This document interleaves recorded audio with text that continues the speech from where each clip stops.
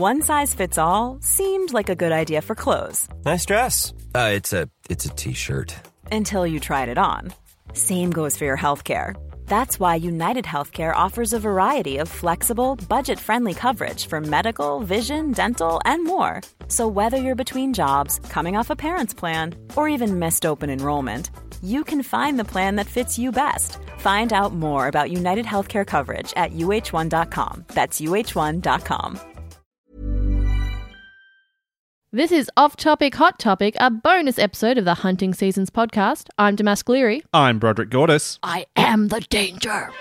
Off Topic, Hot Topic. That's whatever you were talking about for you. Before we get into things, you should know that we love getting topic suggestions from our listeners, so if you would like to contribute a question, topic, or story to Off Topic, Hot Topic, you can do so by emailing us at contact@huntingseasonspodcast.com or tweeting us at huntingscast, just like listener GJ Corbin did. They submitted this story for us from Joe Otteson at Variety, The Boys spin-off near series order at Amazon, with Lizzie Broadway and Jazz Sinclair joining the cast. Damask, have you watched The Boys? I have, yes. I've watched it all. How do you feel about the idea of a spin-off of The Boys? Only after 2 seasons at this point. Third season is incoming. Mm-hmm. This is sort of Amazon's, seems to be their premiere show at the moment. They have, I think the season 2 is apparently the best best launch for a TV show they've ever had, basically. Oh, cool. Anything that's Amazon original anyway. Yep. I wouldn't mind it. There's so much there to explore in the world. I think even in the primary story that we get in The Boys, there's some characters that I'm like, I wish you could just get rid of these people. But there's certain political stuff going on, ideological stuff going on that is really interesting and fun. So if they can branch off and make something else in this world, I'd definitely check it out, that's for sure. So apparently what this series is going to be about, set at America's only college exclusively for young adult superheroes, the Untitled series is described as an irreverent R-rated show that explores the lives of hormonal competitive supes as they put their physical, sexual, and moral boundaries to the test, competing for the best contracts in the best cities. How's that sound to you? Arousing. Sounds very interesting. Like a superhero version of I don't want to say the OC or something like that, but something along those lines. I was thinking that. Or any of those shows like Are You the One? Sure. Or Love Island, that kind of thing, but they have superpowers. Yeah, Too cool. hot to handle, yeah, I'm into but it. with superheroes. Yep. I think JJ sent that in because they've been watching The Boys recently and probably wants us to review it. And we probably should, really, because it's obviously a very popular show now. It's getting its 3rd season and a spin-off soon. Mm-hmm. We'll probably get to that one day. Thank you, GJ, for your submission. And if anybody else has any topics or stories they'd like us to talk about, please contact us. We'd love to include them in a future Off Topic, Hot Topic. In other headlines, Loki has a series premiere date on Disney Plus of June 11th. As you probably know by now, Falcon and the Winter Soldier premiered last week on March 19th. The Black Widow movie was just announced to be releasing in cinemas on Disney and on Disney Plus on the same day, on July 9th. That will be Disney Plus's premiere access, where you pay an extra $30 or so for it. This is also true for the 101 Dalmatians live-action prequel Cruella, starring Emma Stone, on May 28th. It actually happens before Black Widow. Mm-hmm. Curiously, Pixar's next movie, Luca, is going straight to Disney Plus at no extra cost, with no apparent theatrical release at all on June 18th. Is that internationally? Well, we don't know about Australia yet. In fact, friend of the show, Cam Williams, is trying to figure that out, but we're not hearing anything at this stage that's definitely releasing in theatres here. Certainly not in America, but it's weird. I mean, I don't hate getting a free movie. True. But I would like to watch it at the cinema. I would like to watch it at the cinemas. I'm quite excited about Luca. And the reason I bring this stuff up is because Disney Plus is obviously relevant to us with TV and so forth, but now these movies keep coming our way via the streaming services as well. The Pixar's, this will be the 3rd Pixar film in a row that's just gone straight to Disney Plus for free. And then these other movies, first were skipping theatrical release but had the premiere access thing, but now they're going to do both. I don't understand why the Pixar ones aren't. It's a very interesting situation. So you don't have any theories? There was a theory I heard might have something to do with the back end. The amount, because Pixar is kind of an offshoot of main Disney, right? Mm-hmm. That maybe there's something about the amount that Disney has to pay Pixar off ticket prices when they sell them at when they go to the theater, basically. Right. And that by having them release and not charge them for it, they don't have to pay Pixar that amount. But that seems like a shitty deal for Pixar. Why would that be something that Pixar's into? I have no idea. It's fascinating to me this is happening. Anyway, in similar news, Paramount Plus has announced that films Mission Impossible 7 and A Quiet Place Part 2 will land on the streaming services 45 days after their theatrical release. I'm so disinterested. Sure. In those movies, sure. Yeah. But, again, this is continuing a trend because Warner Brothers, who controversially has all their major films of 2021 releasing simultaneously in cinemas and on HBO Max, have indicated they will similarly go to a 45-day cinema to streaming gap in 2022. So, it looks like the future is, no matter what, there is going to be a very short window between going to see a movie at the theatre and watching on streaming, if there is one at all. Yeah. How does this feel to you? This seemed inevitable that the pandemic has sort of just fast-tracked this change. It's happening really quickly, though. Yeah. By looks of things. How does this make you feel? It's certainly making it so that going to the movies is something for people who, are film nerds or are going for the experience of sitting in that room and those speakers and blah, blah, blah, blah, blah, blah, blah, all that stuff. But I think 95% of people will just wait the 45 days and aren't, unless it's something they really love, but those people are generally nerds anyway, aren't going to be like going out of their way to pay blah, blah amount to go to the movies. Because like you say, it is like, it's kind of a shitty experience if anyone else is in that cinema. Yeah. Yeah. Yeah, going to the cinemas is not always the optimal experience. Again, a conversation that I saw Cam Williams having online yesterday that I pitched in a little bit. It's expensive if you go with multiple people. If you're a family, in Australia it costs you close to $80. That's before buying any food or anything like that at the cinema. Yeah. You aren't guaranteed to have a good time because who knows who's going to be around you with phones and stuff like that. People talking, people rustling bags, people who knows what. Then you've got just whether the experience is going to be good at all. Theoretically, a cinema is meant to be the best experience because of the big picture and the big sound. But I've had times I've gone to the movies to see huge movies and they're out of focus. And it's like, if they can't even get the basics of showing me the film right, like why am I paying a premium to go and see it that way? Plus I have to hit it's not a convenient time, whatever it might be. So I'm really worried about the future of cinema. Like cinemas as places that we go to see things. It feels like we might just be left with boutique cinemas that get, access to films that we might not otherwise see, sort of, Oscar bait films or go to IMAX maybe to go and see like the latest Avengers film. But otherwise, Mission Impossible 7 is going to be out on streaming service. Am I going to go to the movies and see that? I can imagine people paying like $80 to go to the opening night of, say, a big Avengers thing. It's a big special occasion. Sure. Everyone pays $80. That happens a few times a year. And then, you'll just have your Oscar movies in there. I wonder also, like, the power of reviews are going to be more powerful than ever. Because if I know this thing's coming to streaming relatively soon and the film is only middling, I'll just wait 45 days. Yeah, absolutely. Whereas I might have still gone to the movies with a friend or something like that, just as a reason to do it, even if it was a middling film. Especially if I knew it was going to take a while, I might miss out on something. But unless the film is definitely exceptionally good, I can see myself waiting very frequently. You can't justify spending like $25. Yeah. It's interesting change. Speaking of Paramount Plus, they had a huge series of announcements recently, just after we recorded our last off-topic hot topic, actually, including they'll be hosting the Pablo Schreiber starring Halo series based on the Xbox series of games. Originally, it was announced for Showtime. That's going to Paramount Plus. The final season of Younger will be on Paramount Plus. I believe that is a Hilary Duff series. Is that right? It certainly is. I've never been able to watch it. Oh, really? I've watched bits and pieces of it. But there's just not enough Hillary to compensate for the ridiculous plot. They will be getting a new Star Trek animated show called Star Trek Prodigy. I don't know anything about that, but that's coming. Another Reno 911 revival, a Beavis and Butthead movie, a Workaholics movie, a 3D animated Rugrats revival featuring the original voice cast. How's that Have you sound to seen clips of that? Yes, it I looks have. disgusting. Yeah. I'm not super sold on that either. But most notable of all, a new Frasier series.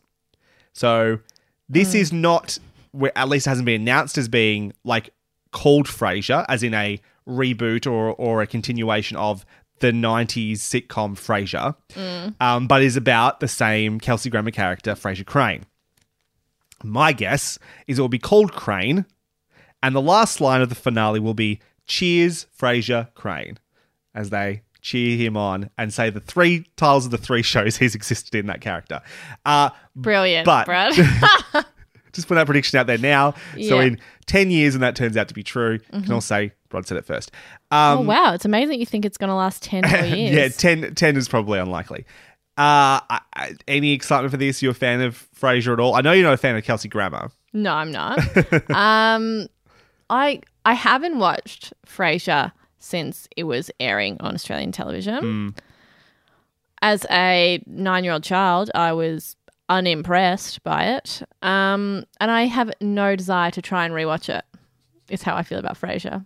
Though I know like you and a bunch of the boys fucking love it. And I saw someone... I'm not going to say I love it. I do like it well enough. I think it sits in a weird place where I used to... One of those shows that would be on... There'd be like 3 or 4 episodes in a row on like after 10:30 at night. So when I'm in my bedroom, I've got access to my own television, and I don't know, I'm a teenager, I don't want to go to sleep. I'd watch 4 episodes of Frasier in a row and have a little bit of a giggle at it. I don't know. It was funny enough to me at the time. Amazing. But we have friends who adore that show. It's like their happy place, that Yeah. show. Yeah, no, not for me. But good for them. I don't know how I feel about coming back. I'm not sure.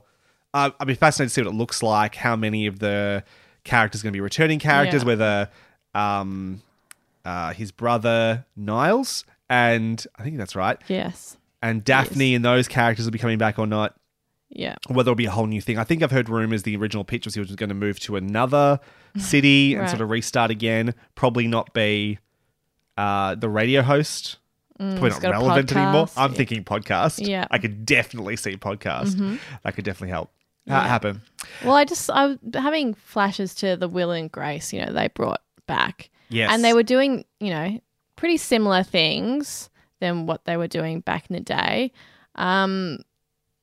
And it's just like a different landscape for television. So it feels, you're like, okay, this is fine. It's just like watching old Will and Grace. But do I really want to be dedicating my time to this type of TV anymore? Sure. Not so much. I think also you just hit a point where you emotionally might miss a show, but you've moved on. Yeah. And you it's a shame there wasn't more of this, but then do you really want Yeah, I'm more happy of to this go now? back, have a giggle at something that's older and be like, this is funny, but it's definitely a bit naff. Yeah, I don't need it updated. Thank you. In very big news, Nickelodeon announced the launch of Avatar Studios, which will focus on the creation of content related to the world of Avatar The Last Airbender and The Legend of Korra, with creators Michael DiMartino and Brian Konietzko at the helm. This news comes after Bryke stepped away from the Netflix live-action series remake of Avatar The Last Airbender on Netflix, as I said. The first project under Avatar Studios will be an animated theatrical movie that's set to begin production this year. What are your initial thoughts, Damask? Oh, sucks to be Netflix. Because, the reason to watch their live action Avatar was because, we're not getting anything new from that universe and the creators are attached. So, fuck yeah. The creators left and I was like, well, I guess I'll probably check it out just so I have something in that world to watch. But now I don't need it at all. I can just wait for this new stuff to come out, which I'm very excited about. What are your initial thoughts, Brad? It was so frustrating. We recorded our off-topic hot topic last time, and this news like the next day came out. So you're getting a cold take now because it's been a month since this news was announced. But my general thoughts are, this is the best news that could possibly happen. There is It's nothing. like Christmas for you. There's nothing I want more than just more animated content from the world of Avatar. It appears that Avatar and Korra making it to Netflix got a huge revival, a massive boost in popularity and fandom, and that's been enough for Nickelodeon to say, yes, we want more of this, please. Idea of an animated theatrical movie, whether that is somehow retelling of the original series, which I hope it's not. I hope it's an extension of either Aang or Korra's story. It sounds excellent. Whether it's an Avatar 1 story, whether it's Kyoshi or Roku story, I don't care or know. I am in for whatever it is. And then that we're probably going to get another series out of this. Again, whether it's an extension, whether it's a story of a different Avatar from earlier or further into the future, whatever. Yeah, I'm really excited to see what the announcements are. That's going to be a fun day. You could tell me anything. It's more Avatar. It's more Aang. Great, I'm in. More Korra. Yeah. Great, I'm in. It's got to do with this other Avatar. Great, I'm in. Literally anything. And it's an animated series or movie. I'm there. Yeah. This world is way too interesting, and I'm way too invested to not. Fucking yes, thank you. This is so much more exciting to me than the live action series. Had me excited that people who maybe weren't interested in watching an animated series would get to see this story, or it would help people to come around and watch the animated series and discover it that way, and that more people would just basically have eyes on Avatar. Didn't need that. It just needed people to watch on Netflix, apparently. And now that happened, and this is the result, it is the best option. This series has always deserved more. Very exciting. I'm so happy for it. But it's a long way away yet. I'm not getting too excited. I can't wait for more merch. The bigger it gets. Me too. Like, I know there are upper plushes out there, upper plushies out there, but I want to be able to walk in to like a Big W and buy an upper plushie. And you got me an upper plushie. Did I? Yep, I packed it the other day. I was like, gave a little kiss and a cuddle, and then I put it in a box. I did that. Why didn't I get myself one? Go into a Target and buy a shirt with Aang on it. Fucking... Yes, please. Yes. So that's very exciting. But it is a long way away. I hope that this year we might hear at least what the movie is going to be. Just a title, basic outline of the plot, because that would be helpful. Some renewal announcements. Hulu has renewed the Animaniacs Revival series for a third season. It's only released season 1 so far. Season 2 is yet to air. Last month we discussed all of the CW shows that got renewed, which was basically all of them. We can now add to that list the just debuted Superman and Lois, which is now officially getting a season 2 as well, surprising no one. Other announcements. Party Down is getting a 6-part limited series revival 10 years after it originally ended. I didn't know this. Yes, Damask. Wow. I'm not sure it's an announcement. It is this is something they're actively working on at this point. Right. But it seems pretty legit. Are you a big fan of Party Down? I haven't watched it in years, but when I watched it, I was like, this show is fucking great. I really, really enjoy it. It's very funny. The cast, when you look back at the cast, you're just like, what? Well, it's incredible. Yes. That it ever happened. And sad that it was so short-lived. But yeah, I'm definitely looking forward to this. Do you think, and so we just talked about the idea of bringing back Frasier. Very different show. This show was ahead of its time though. Sure. So I feel like now is actually a perfect time for it to exist. Absolutely. I've only seen the pilot. I quite liked it. I will definitely get around to watching the rest of it before the new season comes out, whenever that is.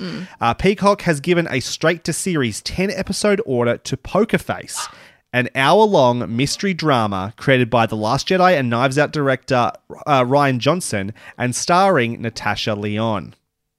What's it about? We don't really know. He has said Johnson will serve as the creator and writer and director of Poker Face. He describes it as a type of fun, character-driven case of the week mystery that he grew up with. I mean, I love them both, so I'll definitely fucking watch it without a doubt. Yeah. That's super exciting. He has directed TV, but he's never been a creator behind television before. Yep. He's directed some incredible episodes of Breaking Bad, most notably Ozymandias, possibly the best episode of television ever created. And so this is super exciting to me, and I love Natasha Lyonne, so, count me in on that. Yeah, I can't really imagine it being bad, but who knows? Yeah, like Knives Out proved that he can do sort of like a murder mystery type thing quite interestingly. I'd be interested to see his take on... He has a way of deconstructing or approaching genres from a different perspective. So while I'm sure he will lean into the fun of like a Columbo or a Murder, She Wrote type thing as well, I can also see him doing something a bit fun and different with that concept too, and Yeah. finding a way to flip it on its head, I mean, let's do it. I think it's exciting. Poker Face. Must keep an eye out for that. HBO has announced 3 more Game of Thrones spin-off series. Joining the already announced House of the Dragon and Tales of Dunk and Egg are Sea Snake, Flea Bottom, and 10,000 Ships. How do you feel about the announcement? There are now 5 Game of Thrones spin-offs coming to HBO. I am shocked. Shocked by this. Do we know anything about like showrunners or? Not a lot's been announced. I think there was someone attached to Sea Snake, but Flea Bottom and 1,000 Ships don't have anybody attached to them creatively at this point. Right. So I've got 2 thoughts. So on one hand, I just think of how much that brand has been tarnished and diminished in the last few years. Yeah. That to continue to invest money in that is a big risk that I'm surprised that they are willing to take.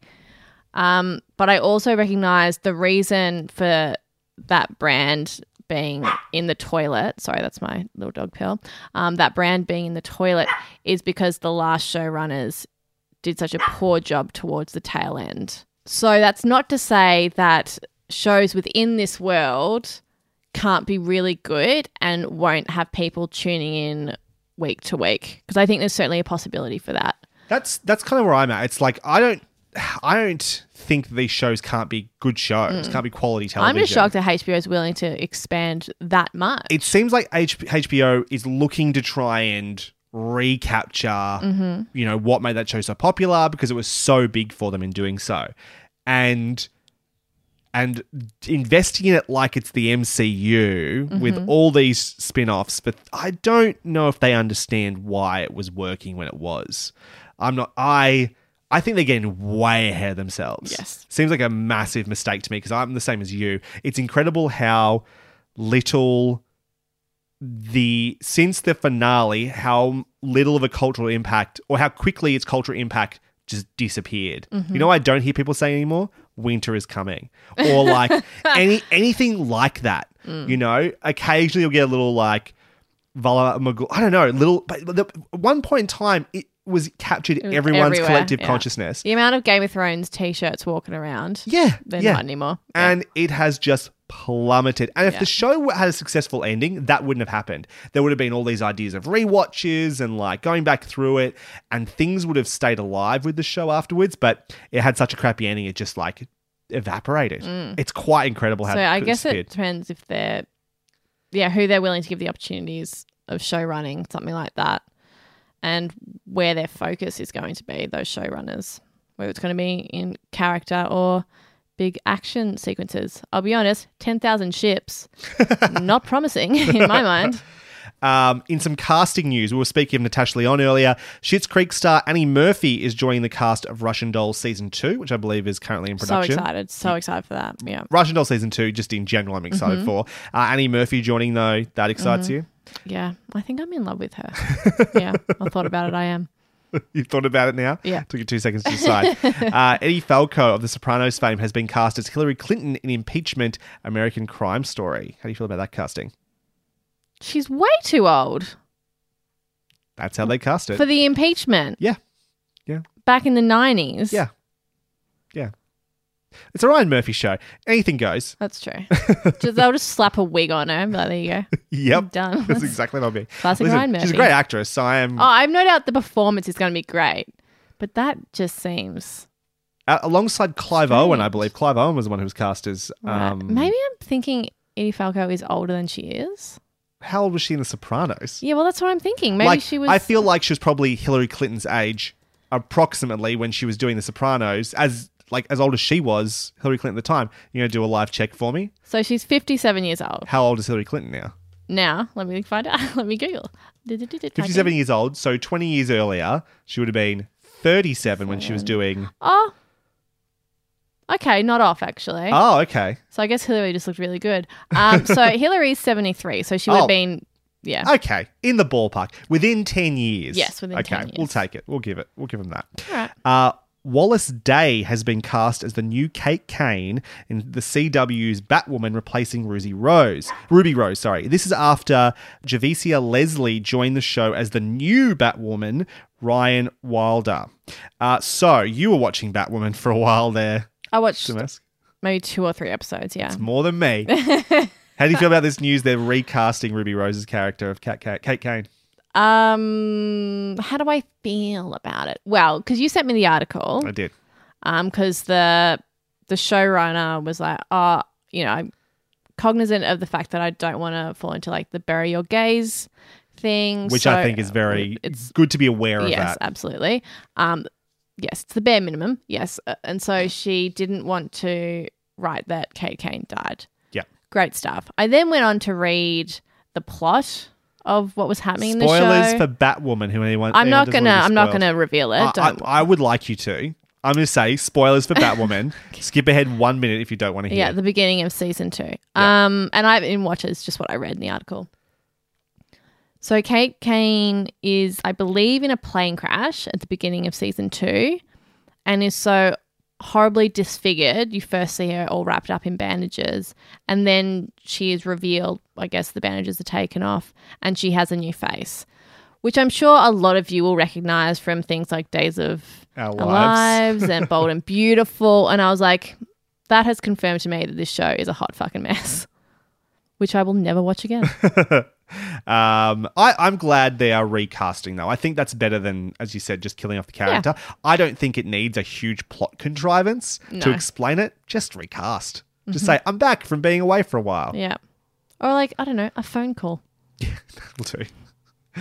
In a massive shock to absolutely no one at all, Evan Peters is set to star in Ryan Murphy's upcoming series Monster, the Jeffrey Dahmer story. Who would have picked he would be cast in that? I think Evan Peters is so talented. What do you think Ryan Murphy is using to blackmail him to continue to work in his stuff? A paycheck. Oh, money. Money, yeah. The classic blackmail. I think it's bribery rather than blackmail. Yes. Look, I can see him as Jeffrey Dahmer, but that's only because almost everything I've seen him in is Ryan Murphy stuff, and he plays a terrifying serial killer. So it's perfect casting. He must. It's possible he just enjoys being able to just let loose too. Like he's in a Ryan Murphy anything, you get to really like have a go at the scenery, camp it up. Yeah, sink your teeth in. That's true. I don't know. I just like it was so nice to see him in. I'm not going to say other stuff recently. It was nice to see him in other stuff recently.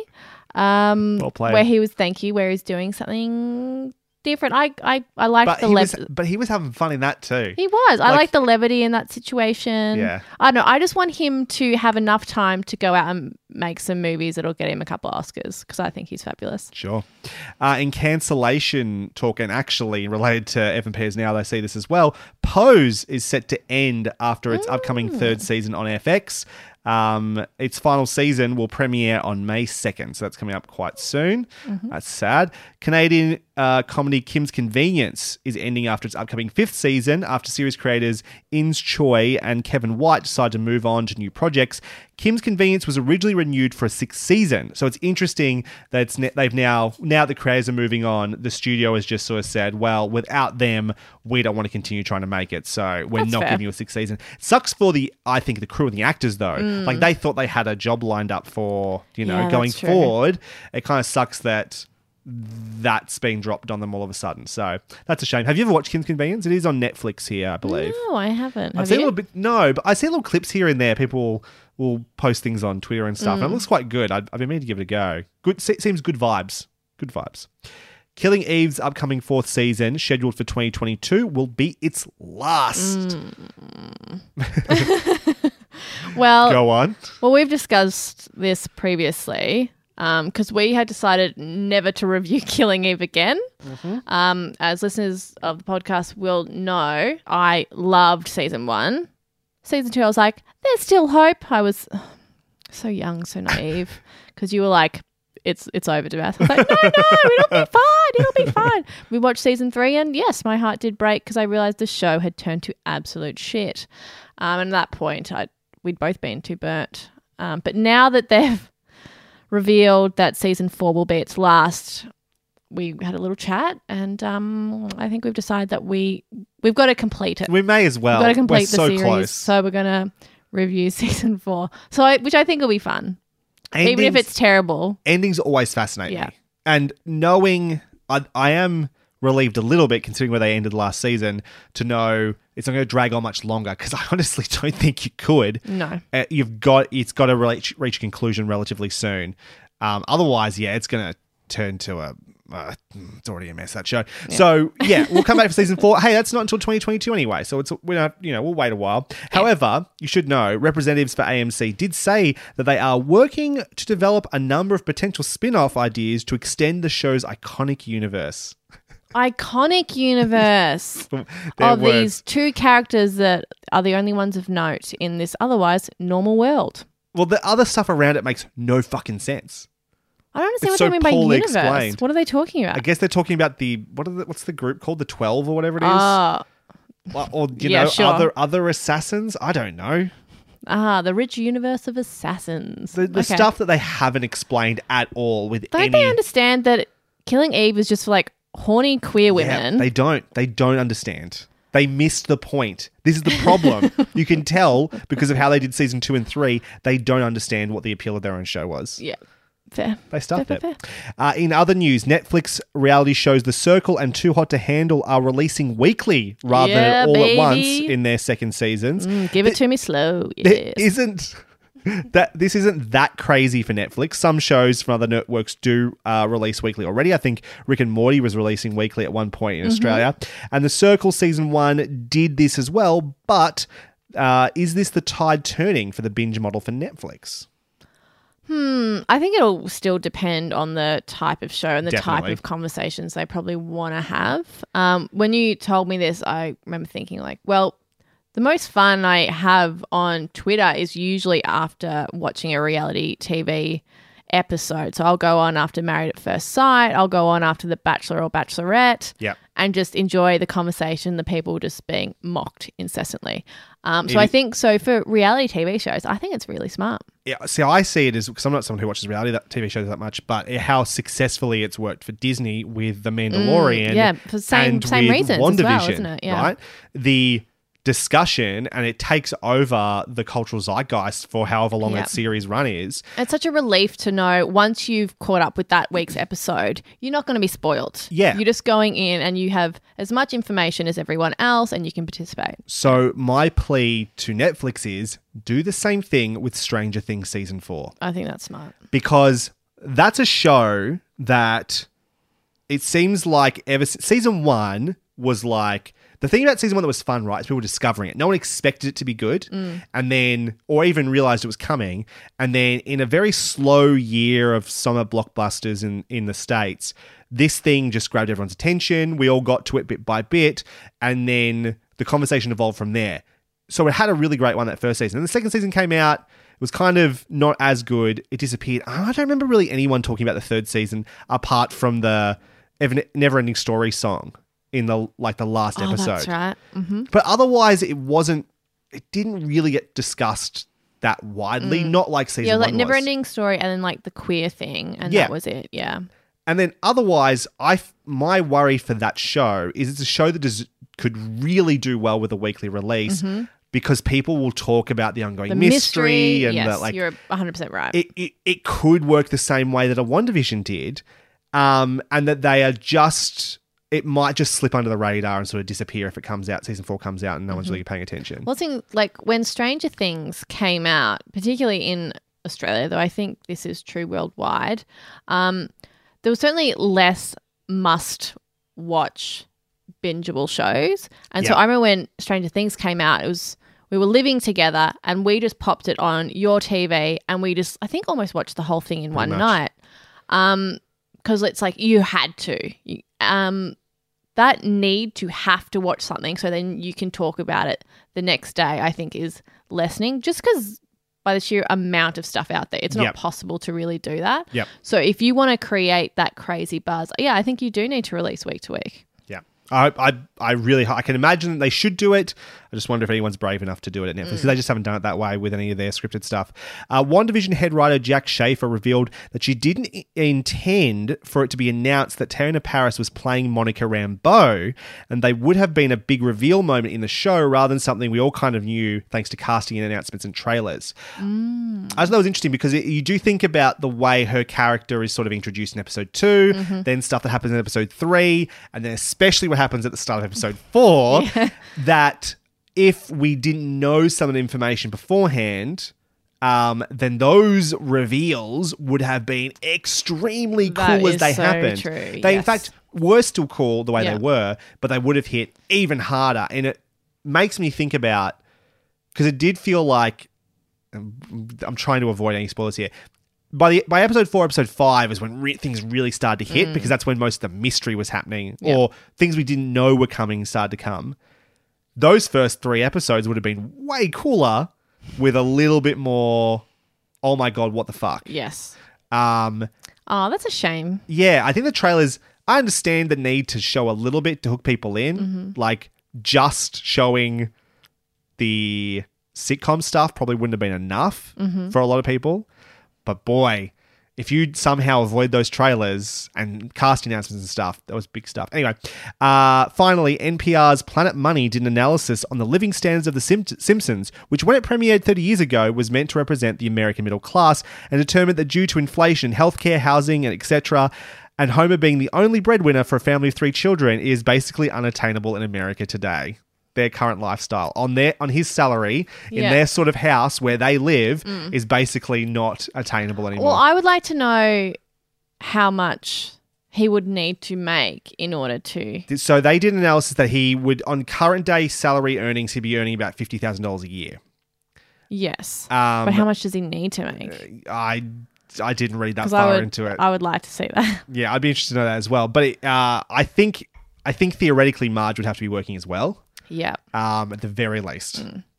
Just because, like, you know, all the people about, you know, traditional family values and stuff, it costs so much fucking money to do that. Not that I don't think anyone really wants to.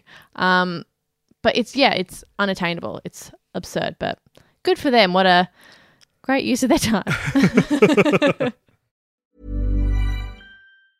You should celebrate yourself every day. But some days you should celebrate with jewelry. Whether you want to commemorate an unforgettable moment or just bring some added sparkle to your collection, Blue Nile can offer you expert guidance and a wide assortment of jewelry of the highest quality at the best price. Go to BlueNile.com today and experience the ease and convenience of shopping Blue Nile, the original online jeweler since 1999. That's BlueNile.com. BlueNile.com. Hiring for your small business? If you're not looking for professionals on LinkedIn, you're looking in the wrong place. That's like looking for your car keys in a fish tank.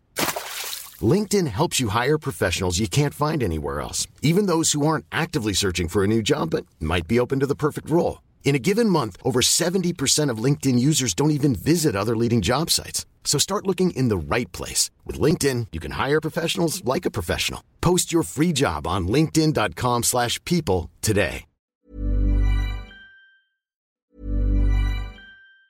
Hi, I'm Daniel, founder of Pretty Litter. Did you know cats tend to hide symptoms of sickness and pain? I learned this the hard way after losing my cat, Gingy. So I created Pretty Litter, a health monitoring litter that helps detect early signs of illness by changing colors, saving you money and potentially your cat's life. Pretty Litter is veterinarian developed, and it's the easiest way to keep tabs on your fur baby's health right at home. Go to prettylitter.com and use code ACAST for 20% off your first order and a free cat toy. Terms and conditions apply. See site for details. Hey, it's Paige DeSorbo from Giggly Squad. High quality fashion without the price tag. Say hello to Quince.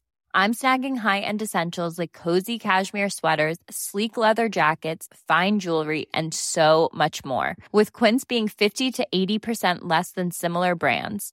And they partner with factories that prioritize safe, ethical, and responsible manufacturing. I love that. Luxury quality within reach. Go to quince.com/style to get free shipping and 365-day returns on your next order. Quince.com/style. Damask, what have you been watching? a shit ton of reality shows, Brod. So it's time for reality check. Reality check. Brilliant theme song. So first priority is RuPaul's Drag Race UK, Okay. which had its finale last week. Oh. So spoilers. Skip ahead if you don't want spoilers for Drag Race. This is season UK, 2, correct? Season 2, that's it. Now, I wrote this immediately after I watched the finale. So I wrote, I need to preface this by saying I am not hating on any queen, and I'm truly not. Bless them all. But I also need to acknowledge my heart, body, and spirit when I say Bimini Bon Boulash was fucking robbed. As you know, they had to stop mid-production because of COVID, hit the UK really, really hard. I think the Queens were gone for like 7 weeks. And then they came back. And when they did, Bimini won 4 out of the 5 episodes. Right. So she's fucking killing it, which was a great kind of arc for her because at the beginning, the first episode, she had to lip sync for her life, which means she was on the bottom 2. And then the weeks went by, she got a little bit better and a little bit better. And then after lockdown, she was fucking killing it. Like she'd stepped up her game so much. On the show, her fashion was out of this world. It was so beautifully constructed, editorial, and goddamn breathtaking. If you're able to look at any of the photos of her outfits during this season, just like undeniably the fucking best. She's a non-binary queen that had a quiet confidence that was fucking inspirational. It just made zero sense that she didn't win. Zero. Like, when the episode finished, I was beside myself.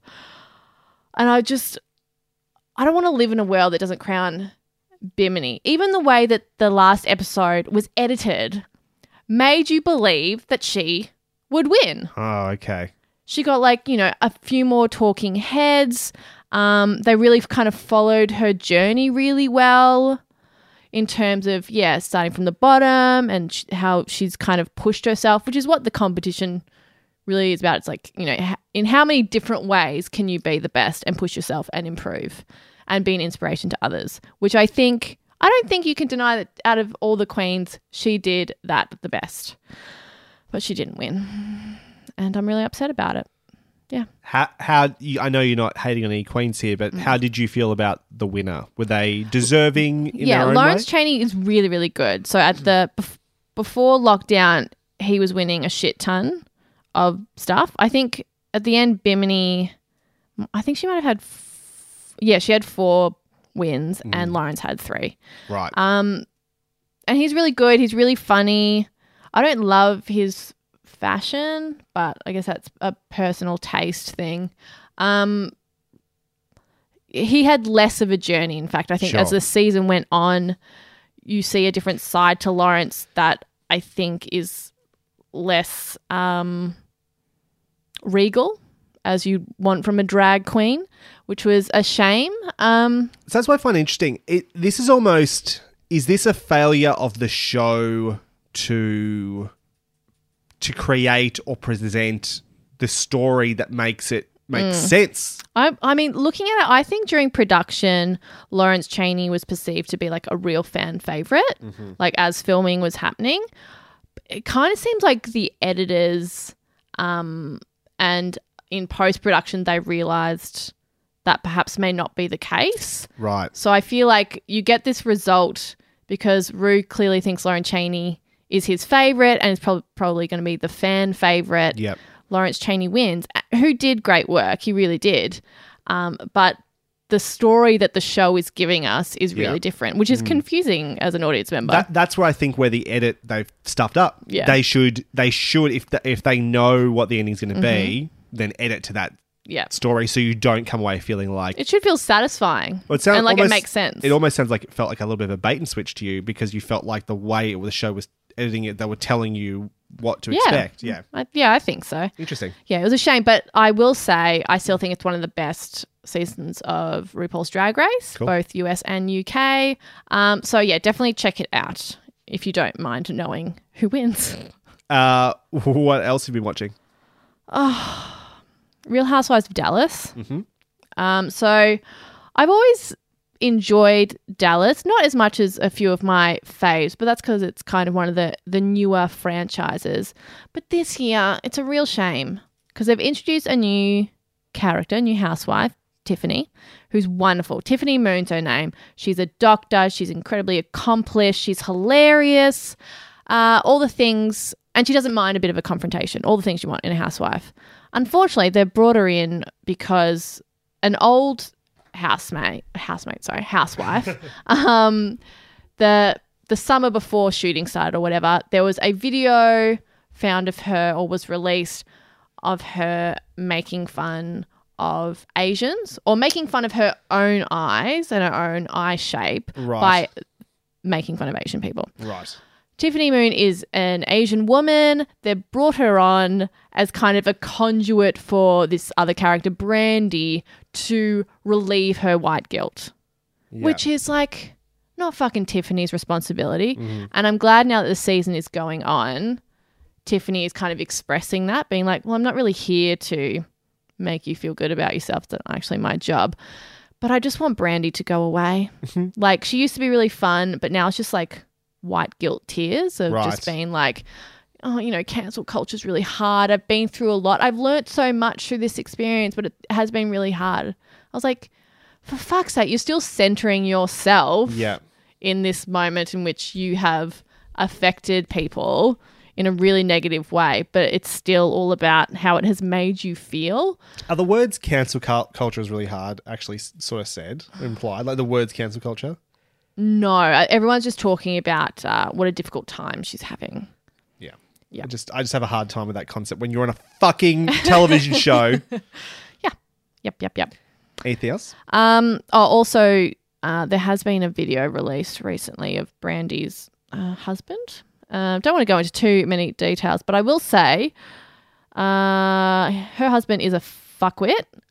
He's a piece of shit. I mean, you've got kids, dude. Have some fucking self-respect and respect for your family. You're a piece of shit. So in that way, I feel bad for Brandy, but also she needs to get off the TV. Okay. Yeah. Do you want me to go to my next Real Housewives? Please. If you don't like reality TV, just skip for, I don't know, a solid 15. So Real Housewives of New Jersey is back, baby. Now, I have loved New Jersey since its first season. Like, it had a fantastic first season. But I for the last few years, I've been thinking, why am I still watching this franchise? Because it's in no way enjoyable and has not been for years. Like, for so long, it was really circular. You had a sister and brother family, like, fighting. So then you move on from this in-law fighting, and then it just gets really depressing because then everyone just starts going to jail for, like, tax fraud. Oh, shit. And then you just see, like, their kids crying on this reality TV show, and it's just way too fucking dark. So I haven't liked it for a long time. However, I do enjoy, and I think it is a reason to, if people like me and dropped off, to start watching again, simply for Margaret, who is an incredible addition, has been for the last few years.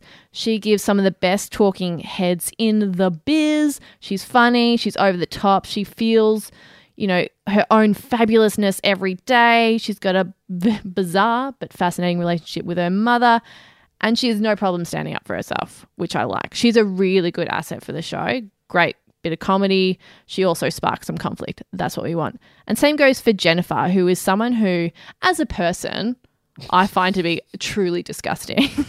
Like, just the worst of the worst. Pure privilege, unkind to her core in a lot of ways, will try to glass a bitch at the drop of a hat. I think she's tried to stab someone with a glass maybe 3 times. Wow. Like, she's really into it. You got to have your hobbies, I suppose. But she is really funny and, yes, creates good conflict, but also something that's really important, and I don't think a lot of housewives realize this, is it's great to start conflict and to milk it for all it's worth. What you don't want to do is make it a 15-episode arc, because it's really boring. Yeah. And so many of them do this. You need conflict for 3 episodes tops, relationships. Then you move on, you look good for moving on, you sit back for a couple episodes and then maybe start another conflict again. Do you think they're all that conscious of what they're doing?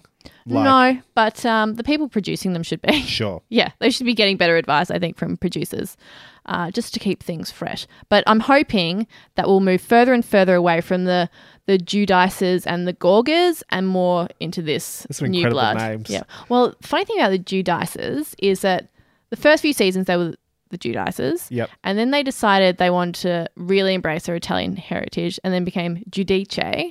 Giudice. And then after all the, going to jail stuff, just went back to the simple Giudice. Yeah. So there you go. Bit of family history. So the next one is, now it hasn't started yet, but I'm so excited because other than Atlanta, New York is my fave franchise of Real Housewives. Season hasn't started yet, but the season 13 trailer dropped yesterday or maybe a few days ago from when you're listening to this. Oh, can I say it got me rock fucking hard. We have a new cast member. Her name is Ebony. I think she's going to be fucking great. Looks like she can stand up for herself. She seems highly intelligent, which I think compared to a lot of the other women in New York, namely really two of them, that can be really confronting to have someone with a rational mind try to argue against someone who is off the fucking wall. Sure. So that'll be really fun. In fact, we saw a clip of that exact situation where the new housewife, Ebony, was fighting with famously unhinged Ramona. Just the most bizarre person I've ever seen on any television show ever. They're having a conversation. Ramona refers to her staff as the help. Ebony takes issue with that. Fair enough. Things escalate, and then it must be further down the road. They have another discussion in which Ebony tries to tell Ramona that she is actually gaslighting her, which is exactly how Ramona fights. To which Ramona responds, "No, actually, I think you'll find you're gaslighting me," which I thought was just gorgeous stuff. We also have the return of Heather, which is one of my favorite housewives ever. Well, she's never created her own conflict. She gives really good talking heads, which is another staple you need in every single franchise. Sure. You need someone to be able to, be the people's voice, which is exciting because last season they brought in Leah, who became that person. So now we've got two people kind of competing for that role, and I think they're going to have out because Leah was really popular last season. And when that happens on your first season and you become a fan favorite, every single time you become a monster. You walk into every scene thinking the audience is going to have your back, which makes you feel like you can do anything. And I think that's going to happen this time. So I have a prediction that Leah will become somewhat of a villain in season 13. Do they talk on the show about how they're being perceived by the public? No, it's only ever, which is what makes it really good, only ever on the reunions. Yeah, gotcha. Yeah. So when they're on the actual show as they're being filmed, you will never see them acknowledge that they are being filmed. Gotcha. Except for if they're having a breakdown or something really serious is happening, and that feels really exciting. Like when Lou found out that her fiancé was cheating on her, which is one of the best episodes of Real Housewives history. It's so good. Yeah, that's when she slams the door on them and acknowledges that the camera is there. Right. Which has an audience now to be like, oh, I'm part of this. I am part of this. It's getting real. Yeah, it's getting real, man. Real Housewives. Yeah. But yeah, generally not. And that's why the reunion is really good because then they can take a step back and then reflect and kind of pick apart all these type moving factors that are actually there in the room, but they're not allowed to talk about. What else have we got?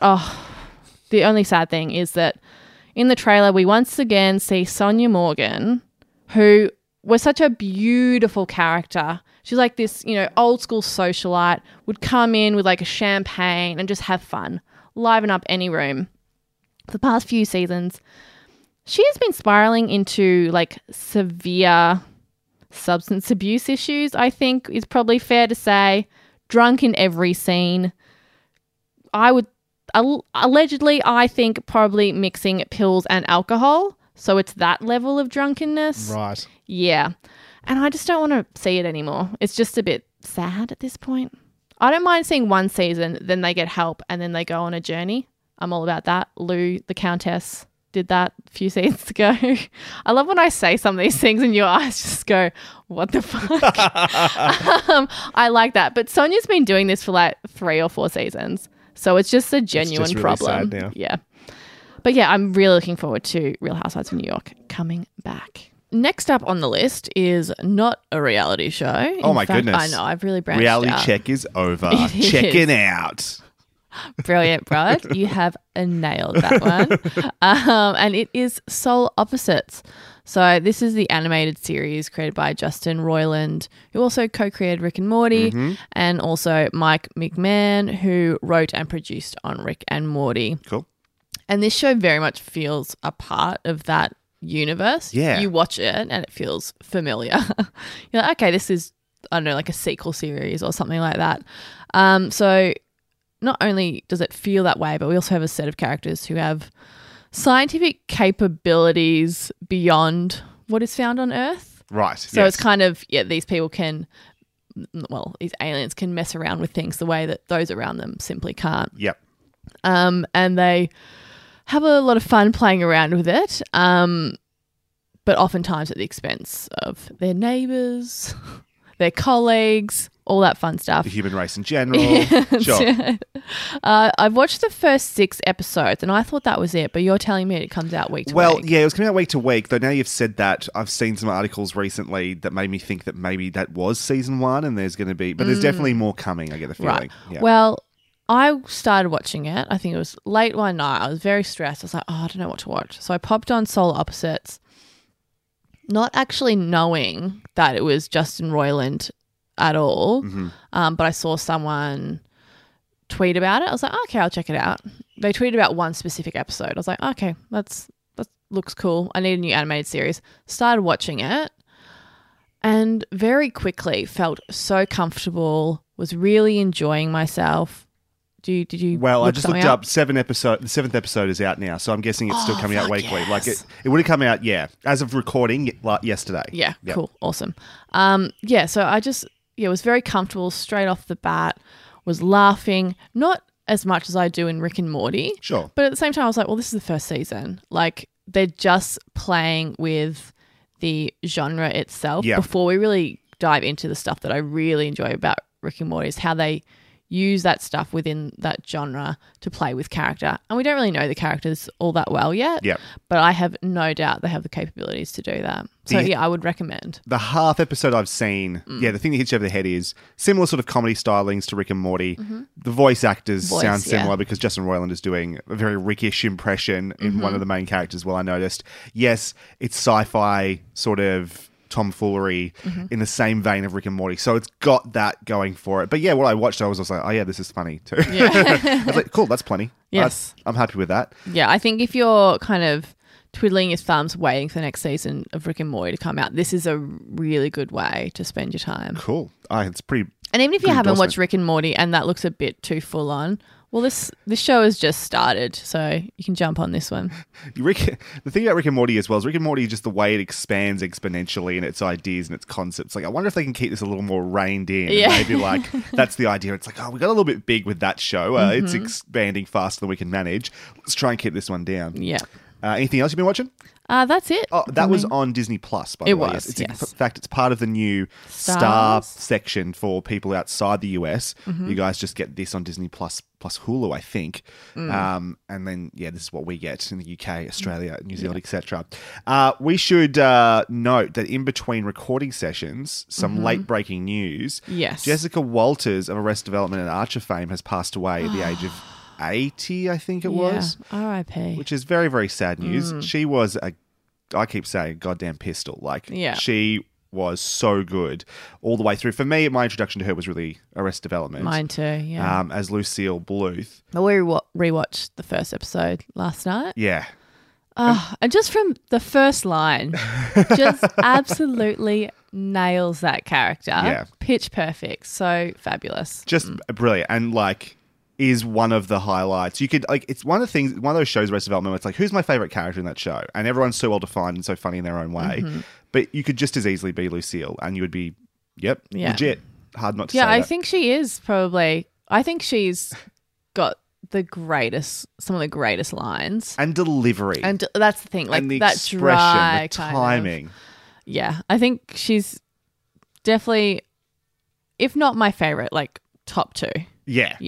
Absolutely. Someone on Twitter, and I can't remember who it was, unfortunately, so I can't give them their due here, but someone said, tomorrow bananas should be $10 in her honor. I thought that seemed fitting. Absolutely. Yeah, because we were chatting about this last night, and you were saying that, out of, older actors who pass away, this one probably hits you a little more than a few others. And we're having a chat about that. I think I said that, a lot of when an old actor dies, particularly because they're not, in our age range. Mm-hmm. So we have that kind of nostalgic affection Sure. for them.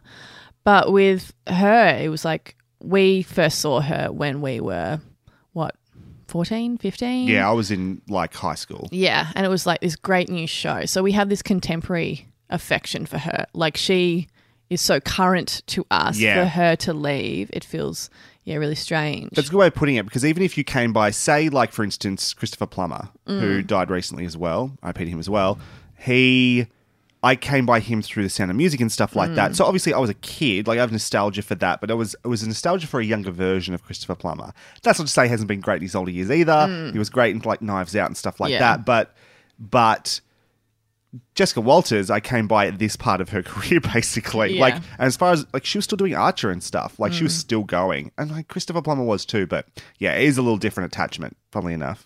Well, I mean, this is more about my brain, but when Christopher Plummer died, and it was like, what a brilliant career, and showed everything he'd done, I didn't associate young Christopher Plummer with old Christopher Plummer. Oh, interesting. Okay. Because I just when I watch Sound of Music, I don't picture what that man looks like as an old I was going man. to say, I don't think he looks the same. It's sometimes people, you can, see that steady progression. I'm him in Sound of Music and him by the time he's in Knives Out, I was like, where was the connection? I'm missing the middle evolution in the Pokemon line. I don't understand how we got here. I also think with Good conversation. Go on. Maggie Smith, she has always seemed old to me. 100%. And so I think I'll feel the same way when she passes away, as I did to Jessica Walters. That is something that's really funny. It's not funny, but interesting about the Maggie Smith thing, though, because she was aged up makeup-wise in Hook, which is when I first came by Maggie Smith. And then she got younger. Yeah, then I see her in First Wives Club and stuff like that. I'm like, it took me ages to realize they was the same woman from Hook and First Wives Club. Yeah, and now she's probably getting close to what she was like in in Hook now. Some stuff I've been watching. I won't dwell on some of these too long. In fact, some of these are just updates.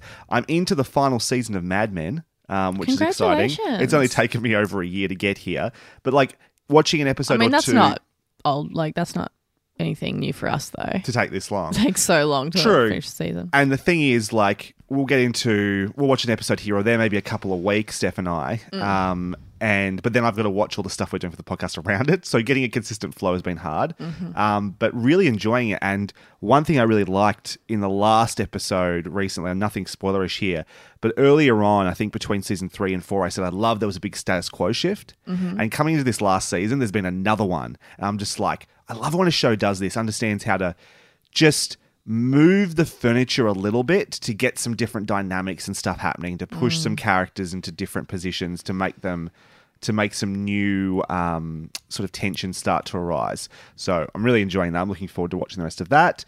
I've been dabbling with Disney Plus and the new Star Channel sort of things. One of Steph's favourite shows is Bob's Burgers, the animated series, but that has been hard to find in Australia. It sort of comes out in dribs and drabs here and there. And so when it arrived on Disney Plus, every season up to date, I'm pretty sure. Maybe not the very latest season yet, but the vast majority of it, and there are multiple seasons, 10 or 12 seasons, something like that now. She was able to sort of catch her way back up to where she was, and I've started watching it with her. It's a very good, wind down after dinner sort of show. Just watch 22 minutes of something that's really quite fun. What I'm loving about it is everyone, especially people from our generation, sad that The Simpsons sort of has not continued to be as great as it was. It's been fun on Disney Plus to go back and watch early seasons and remember the heart that show had before it started to just shove different celebrities into every episode and have Homer hit his head a lot. Although he was doing that a little bit earlier as well. And then Family Guy always sort of seemed to run with the satiristic, over-the-top humor part of The Simpsons. Extended gags and stuff like that. But it didn't necessarily, again, find the family heart stuff that I always loved about The Simpsons when you revisit it. Bob's Burgers is that. It's not necessarily always as laugh out loud funny, though I laugh a lot watching Bob's Burgers. I do as well, yeah. But most importantly, I just think I really like that family dynamic, and they nailed that side of things. There was an episode recently about one of Bob's birthdays where Linda forgets his birthday and then is trying to come up with a surprise party to make up for it or something. And the resolution at the end of it was just genuinely so sweet. I was like, oh, this is lovely. Yeah. I really, really like this show. And this was like season 8 or something like this. So I'm going to have to go back and watch the whole thing from the beginning, I think. Bit like I have to do that with Broad City still. And I've seen probably 50% of that show. And there's not heaps and heaps, but I'll get to it eventually. But yeah, Bob's Burgers is really, really good, and I've been sleeping on that one, so that was a mistake. Yeah, I've seen maybe the first 4 seasons of Bob's Burgers, and then, but like you said, in Australia, it was really hard to get hold of. Yeah. So once you're not thinking about it regularly, then you just kind of forget about it. But I've actually started watching it again from the start as well, yeah. Nice. I think there's a new show from the creators as well, Great North or Great White North or something like that. It's got Nick Offerman and some other people in it. I think I remember reading about that, but I haven't watched it. I've just recently started. I'm not sure if we can find that on Disney Plus here or where that's hiding. Just out of interest, as I was scanning through Disney Plus also, I decided to watch the first episode of a show called Dog with a Blog. I don't know if you've ever heard of Dog with a Blog. Amazingly enough, I have not. No. It's just, one of those Disney Channel style sitcom shows. The difference here being that family has a dog that can talk. Cool. I don't know why I decided to watch this pilot. I'm waiting for an explanation. I only made it halfway through, but the reason I bring it up is because it's possibly one of the most... It's from like early 2010s, I think it started, or something like that. Yeah. Maybe even a little bit earlier. And... The facial animation on the dog to make him talk is utterly terrifying. It's not just that the mouth movements, it's the ridiculously over-the-top eyebrow movements they somehow make him do to make him have an expression. It's really unsettling. So if you're looking for something just to like give you nightmares, I'd recommend watching the pilot of Dog with a Blog on Disney Plus. Are you okay, Brad? What's going on at home? Something we did go and see though, and you can also check this out on Disney Plus. The premium thing, you pay extra for it, is Raya and the Last Dragon. I forgot that we'd seen that. Yeah, we did. Saw that at the cinemas a couple of weeks ago. We did. This is the new Disney 3D animated feature, starring Kelly Marie Tran, and it is sort of based on Southeast Asian like culture and myths. It's about this young woman who's got to repair the world and bring it back together by getting these individual pieces of a crystal, and there's a whole backstory and thing to it. I would say if you're a fan of Avatar: Last Airbender or Korra, The Legend of Korra, you're going to find some of this stuff familiar plot-wise at the very least. And just design-wise as well. Design-wise, there were a few things I was like, is that a nod? Or are you just I was genuinely confused. ripping off Is that Korra? a nice little like, we see you, or is it just someone who hasn't... Yeah, anyway. It's more of an action film. It's not a musical like other Disney animated films have been recently. So it's more closer to a Pixar film in that regard, I guess. How'd you find it? I didn't like it. You didn't like it at all? No. As soon as it finished, I was like... I feel like they came up with a theme and then... I feel like they had a story and then they smacked a theme on top of it. Sure. Because the story is in great conflict with the theme they're trying to shove down your throat. Sure.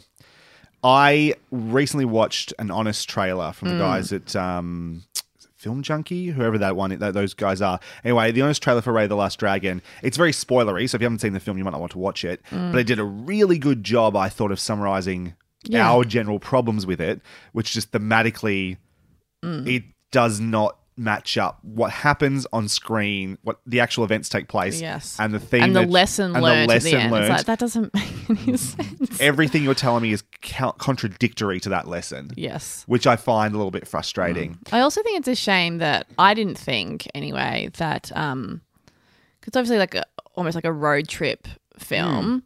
And so with that, you need the two leads to have really great chemistry. Yep. And I don't believe that they did. But the two leads being Kelly Awkwafina Marie and Kimber Tran, yeah. And that's obviously probably being recorded in isolation or like in certain circumstances perhaps, so they can't bounce off each other. Yep. But I thought it was a real shame because I like both of them, but together those characters just, I don't know, it didn't work for me together as a unit.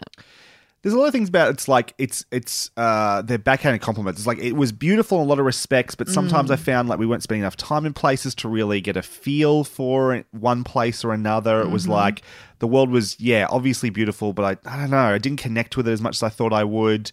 Some of the stuff that I take for granted, I think, with Disney animated films just wasn't happening. And I mostly believe it's just because there's seemingly a lot of plot. The villains are like the bad guy, the supernatural bad guy elements are really boring in their design and stuff. We don't get to connect with this more bigger ensemble cast in any way. It was trying to be funny and I didn't find it funny really at any point. I think I maybe sniggered once. Like that was about it. I don't think I laughed at all. Yeah. So I remember you saying that as we were driving home and I was like, what did you laugh at? I thought the action was good and there was sometimes they do like a shot or like a setup would be really, really good. But I don't know, it just didn't all really come together in a way that I thought was particularly satisfying. I was disappointed. I was really looking forward to it. Yeah, me too. I think I'll just rewatch Dragon Prince.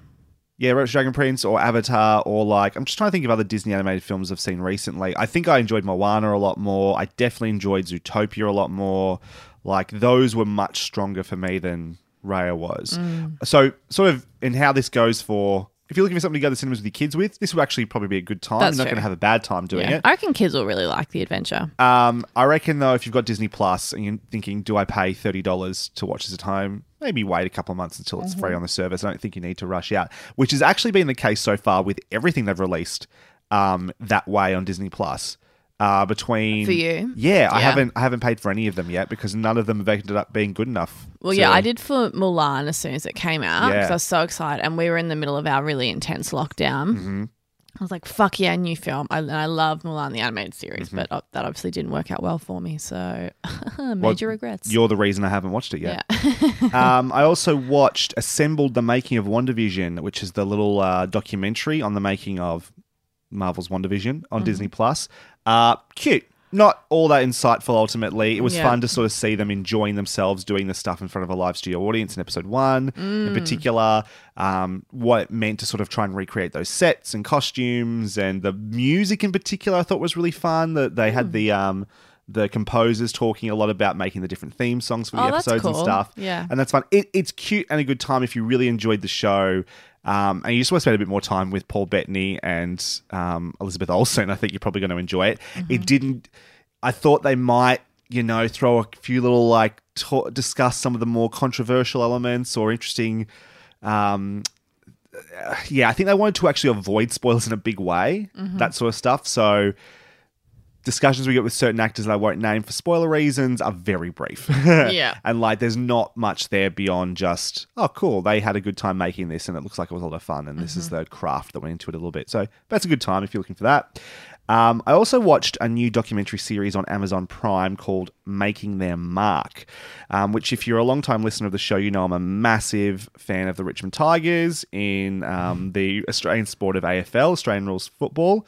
And this is a 7-episode, hour-long episodes documentary series on Amazon, all about the AFL 2020 season. It follows. Oh, okay. It follows. That's more interesting than what I was expecting. Sure. It follows 6 different groups, essentially. There's 18 teams in the AFL. So obviously, listen, just scroll ahead in the thing 5 minutes if you're not into sport or AFL. Or, it's like with me in Reality Check. It's fine. Sure. People will skip. Aussie Rules Football, for people who are international, is a very different game. You don't see it anywhere else in the world. So it's a great little introduction to the sport, I think, as well.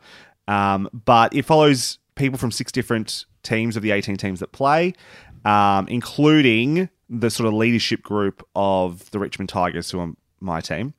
And obviously it was a very interesting season because right as the season was starting, like literally the week of round 1, COVID restrictions started hitting in Australia. This is in March last year.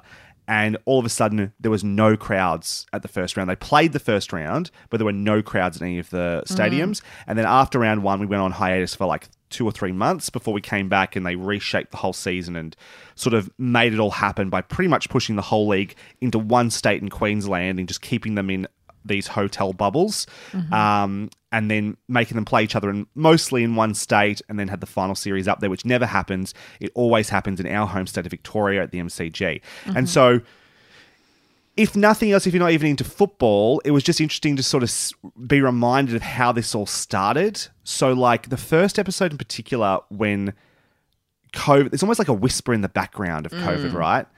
And people are talking about it, and everyone's got an opinion on it. Everyone's like, oh, everyone will just get it, and, you know, it'll affect a few people, but, you know, most people will be fine. It'll just be a cold or whatever. Very intelligent, respectable people whose opinions and understanding changes later because they understand it better. Yeah. You hear them saying stupid things now that if you heard someone saying it, it'd be like, what the fuck are you talking about? Yeah. But we didn't know any better. Yeah, and then true. discussion of like, oh, this will just be 6 weeks, you know, we'll be back to this soon, it'll be fine. And then like, it was very... it was really helped me to return back to what that felt like at the time. It was actually quite emotional, the first episode. But there's lots of other things that get talked about in there. Eddie Betts is a prolific player in the AFL. He plays for the Carlton Blues.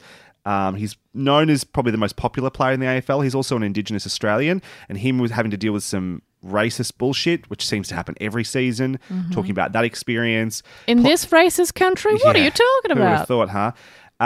Having to deal with having to leave their families for extended periods to play a sport and whether that's a good thing or not. Like, all sorts of things like that are in there.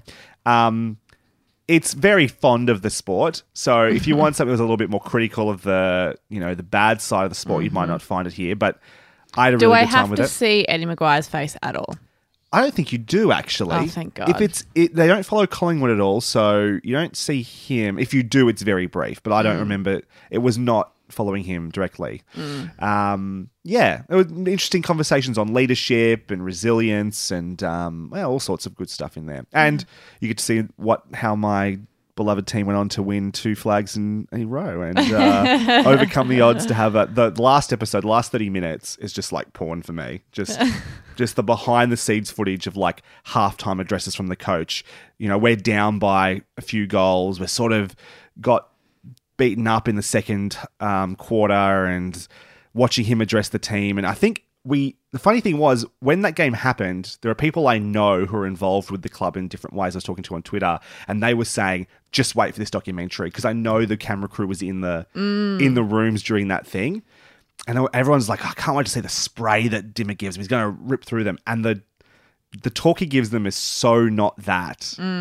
Yeah, it's great stuff. If you're into sports doco stuff, you're just curious about AFL, if you're an AFL fan, I definitely recommend checking it out. That actually reminds me, just in terms of watching things that were occurring in 2020. Yes. Like Drag Race UK has a great episode where they kind of talk to the queens at home. Yep. And like they obviously were told to keep filming themselves during their lockdown and stuff. And it was just like, at first I was like, oh, do I really want to watch COVID stuff? But it was a nice little reminder of like how weird it all felt at the very beginning. Yeah. In fact, one of the really interesting and heartbreaking moments in the series is when Brendan Gale, the president of Richmond, is having to, because he's one of the only really leadership groups they follow, he's having to make decisions about like laying people off. Yeah. Because without crowds, there's no revenue and they need to keep the club afloat, and so they have to like halve their staff in some ways. Jeez. And like you see him at the end of a Zoom call where he's basically telling people they don't have jobs anymore, and like just how hard we don't get to see their reactions, those people, because obviously it's a private thing. Yeah, but that's not easy for him. Like he's built this team around him. He's close with his staff and stuff. You imagine, and having to tell them they have like things like that. I suppose that was before JobKeeper was announced and stuff. It wasn't necessarily like they may have been getting JobKeeper, but they didn't have their other roles anymore. Like whole things. Anyway, you might find it interesting. You might find it inherently boring. I'm not sure. Also, So what platform was that that's on? on Amazon Yeah, Prime. thank I you. believe it's available internationally. I don't see why it wouldn't be. Taskmaster Series 11 has started. I've only watched the first episode so far. We've got some new contestants there. Would I Lie to You co-host Lee Mack, Fresh Meat actor Charlotte Ritchie, stand-up comedian Jamali Maddox, Man Down actor Mike Mosniak, and Australian comedian Sarah Kendall. First episode was very good. I'm going to watch that this morning. Thank you for the recommendation. That's all right. There'll be 2 episodes out now. In fact, I need to watch the second episode myself. I'll wait to watch the second with you. Oh, thank you. Yeah. They need to do a lot to impress me they're better than last season, because I still love Series 10 so much. I started rewatching I still that don't the think other day. I've watched that. I need to watch that. Okay. So good. But I'm particularly impressed with, I didn't know Mike Mosniak. Yeah, I believe that's his name. He instantly, I think, is very funny and just a lot of fun to watch. Cool. So yeah, if you're into Taskmaster, know that Series 11 has started. There was also a special New Year's episode that was a bit of fun too. It had, who's the main actress from Derry Girls? I don't know her name, sorry. Neither do I, but she was one of the contestants. It was just a fun little one-off, and it was cute. It was a nice way to start the new year, that's for sure. Finally, you and I sat down to watch the long-awaited, is it happening? the fabled it is. Are we talking about it? We Okay. are. Zack Snyder's Justice League. Oh Release, my God. hashtag release the Snyder It Cut. has been released. The Kraken has been released. Mm-hmm. It's out there. It's one of those things I really assumed was never going to happen. You know, I still think it was fabled. The fact that they had to invest I still think 70 of it as a hilarious joke. Yeah. The fact they had to invest $70 million plus potentially $1 million to get this thing finished suggests there was no finished or final cut. In fact, the way we get the cut suggests it was at best an assemble cut of some sort. Yes. When people said it didn't exist, it's because it didn't fucking exist. I mean, obviously he shot a lot of stuff. He probably had assembly cuts made. Yeah. But that was it. Yes. And like, it was a tragedy what happened. And in terms of what happened with his family, Yes, and he of left the course. project. And it's obvious that DC wanted any excuse to get rid of him because they wanted to change the direction of DCEU and all that sort of stuff. Mm-hmm. I wasn't a fan of the campaign to get this Snyder Cut released. There was a lot of toxicity around it. Yeah. In a weird, Man babies having a big tantrum. yeah, entitled, abusive, all sorts of things. However, there were legitimate people who were not like that who wanted to see what this was. That's true. And now that it's out, there is no doubt that it is at least a curiosity to be able to see what the general idea... Again, this movie, when you watch it, does not represent what the movie we got in cinemas was. There's no not way. at all. There's no way that's true. It resembles in a lot of ways, but there's no way this would have been the final version. This 4-hour thing, no. The 4-hour... no, definitely not. But it does give you a general idea of what the tone and what it would have looked like in a very broad sense compared to what we got from 2017 once they got Joss Whedon onto it and then reduced its runtime to 2 hours or just under. You haven't watched the original Justice League from 2017, have you? No, never was interested. No. What did you make of then? Oh, but you had seen, Man of Steel and Batman vs. Superman? Yes. And what did you think of those two films? Man of Steel, I was like, this is not a good Superman film. I'm not enjoying it. Sure. But I was like, some people seem to get a kick out of it, whatever. I don't like this dark and broody thing that's happening. But I was like, whatever. Some people really like that. I mean, I also just don't really like Nolan's Batman either. Sure. So, but I think they're good films. I just don't like that type of superhero. Sure. Don't find them interesting. So I was like, oh, that's fine. Whatever. Just not for me. That's all good. And then I watched Batman v Superman and I was like, this is one of the worst, if not the worst superhero film in recent times, superhero film I've ever seen. It's truly awful. I stand by that to this day. Yeah, it is an absolute mess. If I apply my brain to it for a second, I'm instantly reminded of so many awful choices. Yes, agreed. Awful choices. Like, throughout. I just, if I don't like something, I can often be like, I don't like it for very personal reasons. Sure. Doesn't mean that those who do like it are wrong. But I think those who like Batman v Superman are wrong. I think it's just a really badly put together film. Well, I'll put it this way. I think you can like Batman v Superman I think it's very hard to argue. And That it's a obviously, good film? everything is Yeah. subjective, but I think it's very hard to argue that it's a good movie. There are bad films that I like, if that makes sense. But do you understand that they're bad though? Yes. Yes. Yes. It's But the I do people who understand they're don't bad. understand that they're bad and just like, no, this is I don't want to be that patronizing, but the greatest. I truly believe it is a bad movie. It is a bad movie. Yeah. It is very bad. So that were my opinions of those films. But I knew DC was doing something very different. I thought a lot of what they're doing felt really rushed and messy. Yeah. But that's not to say that in the future, if the story felt right, if the story made sense and it was a good film, that I wouldn't just jump back right on board again and be like, Sure. okay, well now I'm into DC stuff. But that just hasn't happened yet. So, having only seen those first two films and not seen the original Justice League, And obviously I quite 2017 enjoyed cast. Wonder Woman except for the third act. Right. Yeah. How did you find Zack Snyder's Justice League? I've written a little thing. Can I just... Yeah, please. Yeah, so it wasn't as bad as I was expecting because obviously I High had praise. I had my opinions at the beginning about perhaps how bad it was going to be. And you and I watched it together because I thought, well, this is going to be hilarious because it's going to be so bad. And that's not what happened. No. It really wasn't close to how bad I was expecting It's it definitely to be. better than Batman vs. Superman. Yeah. I thought the film was fine. There is no excuse that it should be a 4-hour film.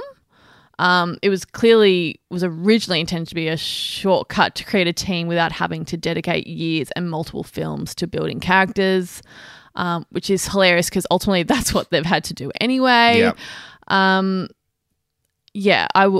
The sad thing is it's so long and not good enough to justify how long it is that I just don't think I'll ever rewatch it. No, that's one of the things that's interesting about this too, is the chances of me rewatching this ever. The funny thing, I actually have scrubbed through it a couple of times to check out particular scenes because I've been absorbing a lot of other people talking about it too because it's such a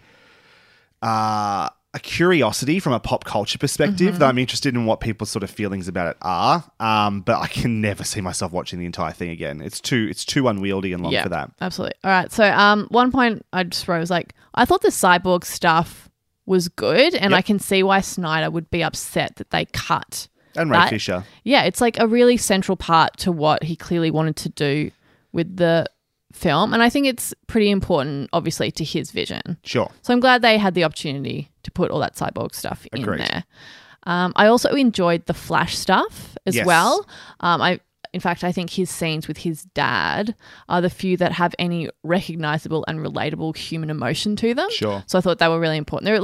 I thought there was some really nice performances in those scenes with Flash and his dad. And I think I was like, slightly emotional in quite a few of them. I thought they were really good. Unfortunately, though, I still had many moments of picking apart the logic to a character's actions, which makes the movie, to me, not good. Yeah, I think it makes me feel, if I'm watching a film and I'm picking apart the logic and not wanting to, but it's right there on the surface to be like, why is that happening? When I'm doing that, it makes me feel, and this probably isn't accurate, but it makes me feel like I've thought about character motivation more than the creators have. Yeah. Which is bizarre considering how much time and attention this cut of the film has had and its different iterations as well. Sure. Like it's bizarre to me that there are still huge logic flaws in this film that's been given so much time. Yeah. Yeah. It's the 4-hour this version compared to, especially when you compare it to the 2017 version, it almost feels closer to a Lord of the Rings epic. Yeah. It's going for something more like that. And in some places it achieves that, I think. I can see if that was the vision to make it feel grand and epic in that scale, and they were building this series over 5 films that were apparently planned in Snyder's head to get us to that place. I can sort of see what they were doing. The problem is what they forget in Lord of the Rings they're so successful at is the character work is so good, which is why the rest of it works. That's the bit it just never gets close to. Although, I agree with you that Cyborg and Flash get a pretty decent shake of it in this. Yeah. Yeah, there are lots of bits of this that I think were more successful. Some of the action was more successful. I actually don't think it's a particularly good-looking film. He has an eye for framing and spectacle and those sorts of things, But a lot of the time I was left going, that actually is an ugly, ugly frame. Maybe some of it is that because they're coming out late, the money they're putting towards it from a visual effects perspective is not there, and it doesn't quite reach it. Have you seen all that stuff about the black and white cut? There's a black and white cut coming as well. It's apparently going to have potentially another version of the ending scene. Apparently that was his original intention, to have it in black and white. Yeah, this is what I mean, though. Okay, let's talk about this for a second. The 4:3 framing is absurd. And it is the best expression of what is wrong with this movie, in that it is hilarious. Indulgent beyond the point. So, let me put it this way.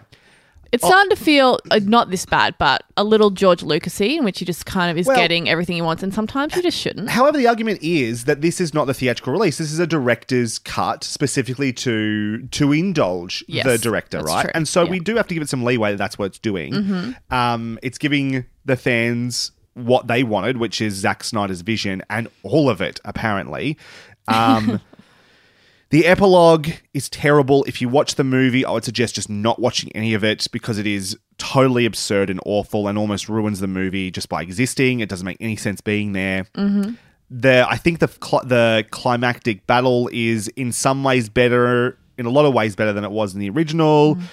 I think the thing that will always be wrong about the problem probably it was always that from inception, Zack Snyder was never the person to shepherd this series through. If they were trying to create a cinematic universe. His instincts on Batman and Superman specifically are fucking awful. They are awful. And I understand the idea that's like, oh, let someone else have a different version of it, but I just don't think he understands the characters on any sort of human level to make them an interesting version of these sorts of alternate versions that we we've don't got. really get a real version of either of them. Like but we've had 3 movies. Yeah, there's so little there, which is shocking. Yeah. I'll put it this way. I rewatched the 2017 version after we watched this Zack Snyder version as well. And that movie is super flawed in so many ways. It is trying to take what is like 50+% of... Most of the film is Zack Snyder's original stuff with very specific scenes and shots peppered in from Joss Whedon to sort of patch holes and add some levity and humor and stuff in there. And it doesn't work because the film was never originally shot to be that way. In fact, it wasn't incepted that way from Man of Steel through Batman vs. Superman. So it's this hodgepodge of very different tones that doesn't come together. Yeah. But there are some things about the theatrical version that instinctually, because I think... whatever you think about Joss Whedon, at least as a writer, he understands basic, like, how to create an arc, how to create a 3-act structure, how to bring things better in a thematic way, much better. And instinctually, he's able to go, well, that thing wasn't working. It's a patchwork way of doing it, but I'm going to make this thing happen a little bit differently to at least make it feel earned in some way. Like, stuff like that happens. Yeah. That while the execution is not as good, and Joss Whedon is nowhere near as visually interesting as Zack Snyder is, his instincts are right.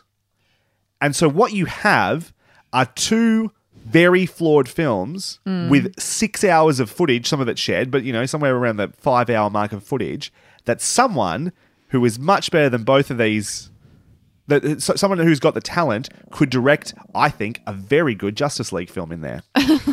Maybe not a very good one. That's what we need, another cut. But a good one. No, but dead set, though. Yeah. If you take the good stuff from the theatrical release and the good stuff from the Zack Snyder cut and take away the excess rubbish in both of them, get rid of some of the awful jokes from the original, get rid of the 4:3 aspect ratio and choices on like costume colors and stuff, for instance, like just things like that, the excess rubbish, you would have, I think, a pretty good Justice League movie in there.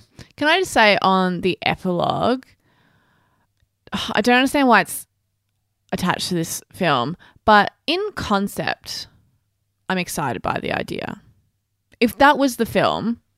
I'd probably check that one out. But in terms of it being a part of this film, I just like, haven't you spent enough money? Why are we shooting this? Yeah, I don't hate the idea. I don't like the way they're getting there, or just that scene at the end. which wasn't even like that is something that Zack Snyder has now done. He's gone back and reshot that as like a gift to the fans to say, I wanted these characters to meet in my films at some stage.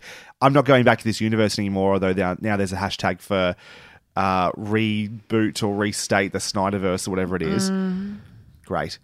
That they filmed it for the sake of filming it as like a preview of what might have come, but what we get, it's nonsensical and awful. It's just it's the best example of the indulgence. Yeah. Again, which you might forgive them for because this is again a pop culture curiosity. It's just an insight into the mind of a director who wasn't able to get the film he envisioned made, was taken away from him and then chopped to bits. And people who were invested in that universe wanted to see that, and fair enough. I'm glad for them, especially the ones who weren't dicks about it. And from someone who's interested in film, it's a very interesting thing to watch once. There's no fucking way I'm ever going to watch it again. Not from start to finish anyway. Yeah. Any other thoughts on that? Absolutely not. Good. We're done. Thanks for listening to this episode of Off Topic Hot Topic. We'll be back next week with our review of Succession Season 1. Woohoo! Catch you later. Bye.